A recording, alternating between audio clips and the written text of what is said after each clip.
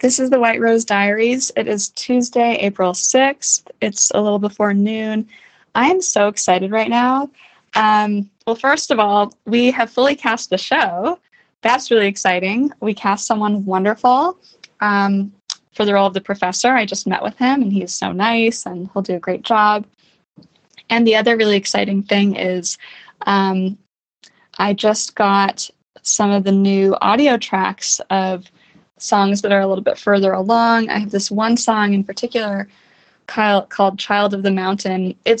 I would say writing this song was a turning point for me, where it really felt like it came from a place within me or outside of me that I didn't understand how I could write the song.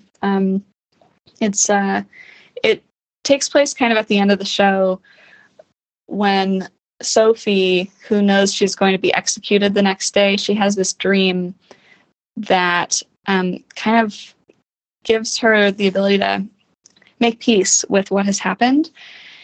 And so I wrote a song about that, and it's arranged for piano, harp, and violin. And I have the mix of it just with piano and harp.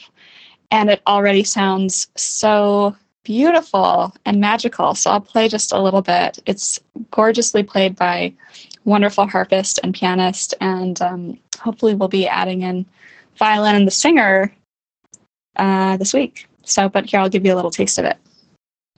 I hope this is going to sound terrible on Voxer, but you know how it is.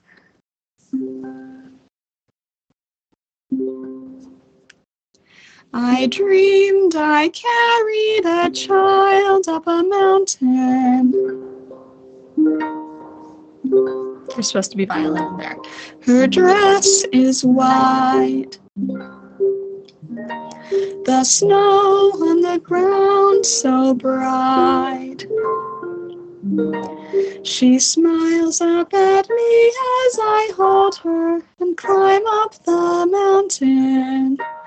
The sky reflected in her eyes, full of promise and surprise.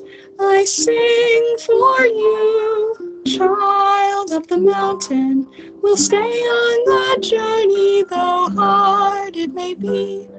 I'll carry you safely, my child of the mountain.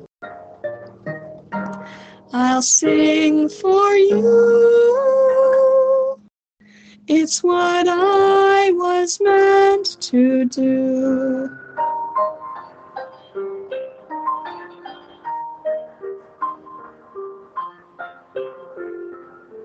All right, there you go.